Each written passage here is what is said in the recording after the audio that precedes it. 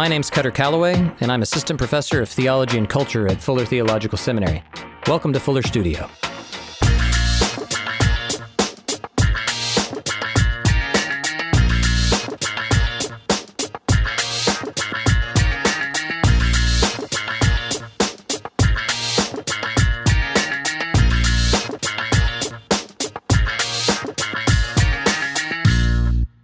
Welcome to TV and Theology, an audio series in which we construct a theology of television to help viewers more fully engage with the power and meaning of TV. This season, I talk with filmmaker and Fuller alum Avril Speaks about the Netflix Marvel series, Luke Cage. So one of the reasons that we are talking about television specifically is because I had the honor of writing a book for Baker Academic that's just recently come out called Watching TV Religiously. And you, Avril, are writing some of the supplemental material. She's laughing because it's not quite done yet, but I gave her credit in the foreword of the book, so now she has to. So, but we're here talking in the book. That book really is just about how does TV help us envision the world? It's sort of world creating. And when we immerse ourselves in these narratives, it lays open a way of seeing the world that maybe we wouldn't have been able to otherwise. And one of the things, at least in the book that I talk about, are these different kinds of narrative complexity. And I steal this from TV studies. I didn't really make it up, but that you can have centrifugal or centripetal kind of narratives, that either they're kind of inward turning or they spin out. So a Breaking Bad, for example, would be, you have this guy that he's walking down the path of destruction. He's going to gain the whole world and lose his soul. And it could happen almost anywhere. It could be set anywhere about almost anything. But this is about Walter White and him going down this path of becoming his worst nightmare. Mm-hmm. Another one, something like The Wire, or in this case, I think Luke Cage, is always sort of spinning out from center. So it's actually touching on larger events, larger narratives, larger societal moves, and things that are going on. And it's not hard to see that. And I mean, it's explicit in a lot of cases with Luke Cage. So the story is about this superhero in the Marvel Comics universe. But really, it's this commentary on the condition of America, and even more specifically, the Black experience in America in 2016. So it's specifically associating with Black Lives Matter, with problems with police brutality, with Trayvon Martin. He's referenced at the very, very end by Method Man's rap. He calls him out. But then the fact that we have a Black bulletproof hoodie-wearing superhero. I mean, this is the person. And that's actually a change from the source material. So kind of coming out of that blaxploitation era when Luke Cage originated, he was dressed in tights, as all superheroes love tights. But now we've got a hoodie-wearing Black man that can't be shot by police. And all of this is framed, and this is why I think it's one of these narratives that spins out. In episode 2, it first comes up, but then a few other times throughout, this reference to Crispus Attucks and who he was historically, but then how this person, almost now a character or a myth, has evolved in sort of Black consciousness. And so we get specific, explicit references there. And Chio Hodari Coker, who did the series, really said that the Attucks reference was vital to what he wanted to convey to viewers. And a quote I found of his, he said, "I wanted to talk about the first person to die for a revolution and what that meant and what he sacrificed." In your mind, as a storyteller, as a woman of color telling stories on TV, what is, in your mind, the power of story, and specifically using this storytelling medium to call out and to remind us of these historic stories? Why is it that we want to do that? Why is that important? Well, I think that the power behind story is, I think stories give us this really unique ability to kind of step outside of ourselves and see something happen. So we get an opportunity for an hour or, half an hour, whatever, in this case, an hour, to step outside of our own lives and enter some kind of fictitious world, some other world. I'll say some other world. Yeah. I think the value in that is when we can kind of separate this story that we're watching from our own lives. Sometimes it causes us to ask certain questions or to think about things in different ways that hopefully will bring us back to reality and think about what does that mean and what does that look like in our own personal lives. That's the beauty of story, is that we get to pick people up and put them in this other world and make them think about things that maybe they have never thought about before. And this is kind of the value of interpreting story as well, because a lot of times people will watch a film or watch a TV show and they're like, oh, that was great, that was entertaining. Yeah. But then it's like, do you really think about, like, why did that creator make that conscious choice to reference Crispus Attucks? Like, that's a revolutionary act. Like, what does that mean? And then to think about that. And so we watch Luke Cage and we go, oh yeah, great. Like he's a superhero. We had fun and we watched that. But then to have a deeper conversation that says, well, what was that about? What was he revolting? Like, you know what I mean? Like, what was the revolution? What was he revolting against? What was the revolution? What was it? And to really ask that question and then to kind of turn it back on ourselves of what is our revolution. You know, you talked about this show was super popular when it came out, like it broke the internet and everything. And I think a big part of that was the timing of this show. You know, the fact that for anyone who follows the news to hear about a superhero, a Black superhero who is bulletproof, that's something you go, oh, wait a second. Like it speaks directly to the time that we're in.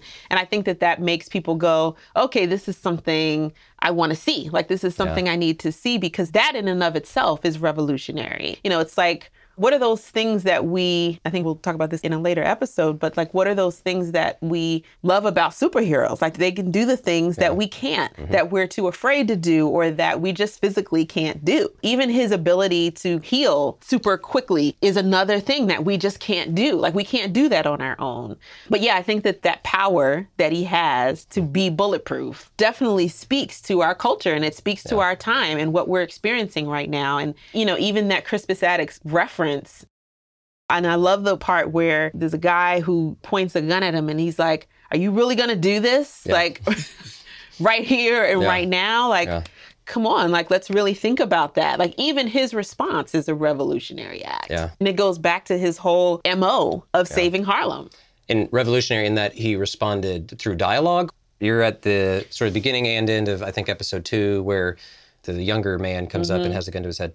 Is it that he invoked this history, the story in responding, or that it was simply a kind of a nonviolent conversation as a response to violence, or both maybe? Yeah, I think it was both, actually. In that moment that someone pulls a gun on you, you pull out history. We're going to talk later about the music, but even just the choice to use Gangstar, like I said, we'll talk about that later. But well, what we can talk about with music is Biggie. So it's interesting, I hadn't thought about it just now, but you have a bulletproof hero. But the history is actually the history of important, prominent Black men who were not bulletproof. So Crispus Attucks, not bulletproof, right? Biggie. So then we get all of these really powerful shots of him with the crown on, and usually it's in Cottonmouth's office. And he comes and there's a couple scenes where he's standing right under and he's like newly crowned, but he's essentially a mob boss, right? And is not bulletproof. And so we have this history of violence where you have Black men who are very profoundly not bulletproof, and they start making up the collection or the ongoing narrative that is the Black experience since the Revolutionary War. And so in that sense, music does connect, I think, especially rap, this history of violence and how Luke Cage is responding to it.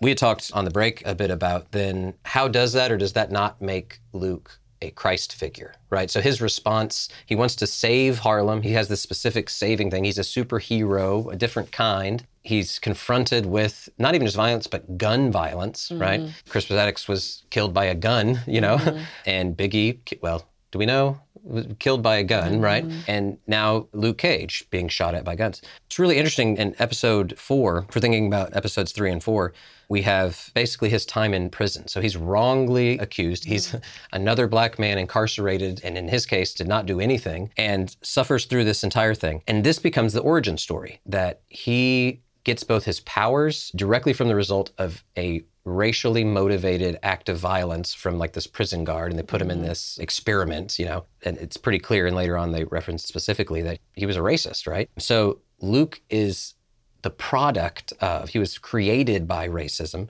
but then he goes, and when he's coming up with his name, he then explicitly references the Gospel of Luke and Jesus. And he quotes, you know, my father is a preacher. He used to say, I would regret the life that I lived. The Spirit of the Lord is upon me, because I've been anointed to preach good news to the poor. He sent me to proclaim freedom for the prisoners and recovery of sight for the blind, to release the oppressed. And then he's like, that's Luke 4:18. And this is why he takes on the moniker Luke Cage. So the creators of the show are positioning him as a Christ figure, but a bulletproof one in this long line of Black men who are not bulletproof. Does that work for you? Is that a kind of Christ figure that we need? Is it what we want? I mean, how do you make sense of where that's going with the show? I mean, I think it works for the hope of that. you know, in many ways is kind of like what we believe in as Christians. You know, it's like we have the hope of restoration. We have a hope of freedom. We have the hope of liberation, you know. I think it works for me in the context of the Marvel Universe. And I think for me, if I think about other characters in the Marvel Universe, this one feels the most grounded or like the most close to home. Unfortunately, our Black men are not bulletproof. Yeah. You know, which is really interesting. Like you brought up those parallels of all of these images that the director chose to infuse in the series, Biggie and Crispus Attucks and these people who are not bulletproof. Like you said, like this is the reality. And so it kind of holds in tension the hope and the reality. You know, the hope is that the wish, I shouldn't even say the hope because that's physiologically, that's not going to happen, that we become bulletproof.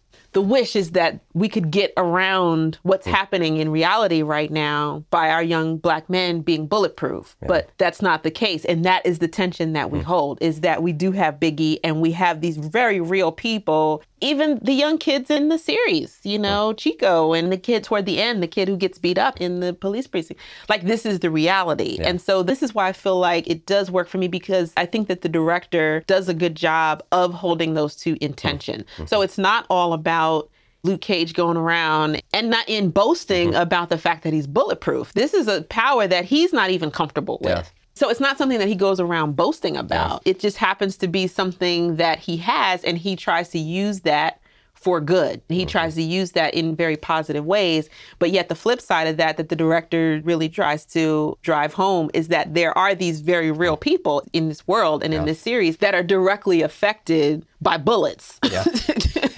You know? And there's casualties around him too. I mean, I think it's interesting that his primary move is like wrapping his arms around people, protecting them from bullets, as opposed to, you know, you think of a Superman or something, which really he sort of stands and turns towards the bullets and, you know, like puffs out his chest and bing, bing, bing, bing, bing. And yet it's a defensive posture towards this violent world. And where that plays itself out of the reality and the vision or the hope that it gives, certainly it speaks a lot, I think, to the impulse to want that and to desire that. But I think you're right that it's never detached from the sort of hard reality, and we'll get to that in a little bit too, of violence, pretty brutal violence at times, and what the repercussions are of living in a world of violence. And what you would do, I think that does raise a question of what you do in response to violence as a person who's not bulletproof, right? And that raises a lot of both just practical questions, but then profoundly religious questions of, as people of faith, what are we called to as followers of Jesus, who, you know, Luke's quoting when it comes to violence, because I don't want my kids to be shot. I don't want my family members to be shot, but I'm called to some other way. And that's a really tough place to be in. Anything else before we wrap up? I think I like the point that you made about a Superman versus a Luke Cage in terms of their posture, of their superpower, you know? And so Luke Cage, I remember those scenes where shooting takes place. He always embraces to cover people. And, you know, it's like we were talking about Story, how Story kind of places us in this world, but then hopefully we come back and think about what is our place in that. And even thinking about Luke in that scripture, you know, and he says, you know, you're going to regret this. Like he's so reluctant with this power. And it's like, you know, we think about ourselves. I know we don't want to stand in the gap, but what are we going to do with that? What do people do with the privilege that they do have? That's a privilege that he has, is that he can resist bullets. What do we do with that privilege that we have when it comes to people who are vulnerable? Like, what is our responsibility in that? Even in terms of our posture with that. Do we stick our chest out or do we embrace those? Because it is interesting, too, because you have a power that you're given. Then there's him wrestling with a choice to use it at all. And then once he does, then the posture you assume and how you use it. And I think all of our tendencies is to be the Superman or the Supergirl and turn toward, and the collateral damage that comes from that is sort of unintentional, but often happens. So that's kind of an aha moment for me of thinking, oh, as me coming from a dominant culture, I mean, I'm as privileged as you can get for the most part, or at least I sort of embody all that we would talk about. And often I struggle with, you know, I do want to leverage my privilege in whatever way is appropriate, but I think I generally envision that as the sort of the Superman approach, like, I will defend the bullets, you know, and, you know, go do something. Whereas I can use my privilege to embrace is a much different way of thinking about it. And so maybe then the vision of the Christ figure in Luke Cage isn't just for the black man who feels oppressed and under threat at all times by bullets, real bullets, and figurative, but in fact, a good model for anybody that has that kind of privilege of what does it look like to embrace the weak and the helpless, which is a great Christ figure in that sense. So, well, more to come on all of this as we continue through these episodes of Luke Cage. And once again, with my special guest, Avril Speaks.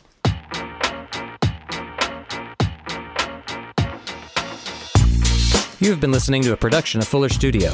Fuller Studio provides articles, podcasts, videos, and other resources for a deeply formed spiritual life. Subscribe on your favorite podcast app or visit us at fuller.edu/studio.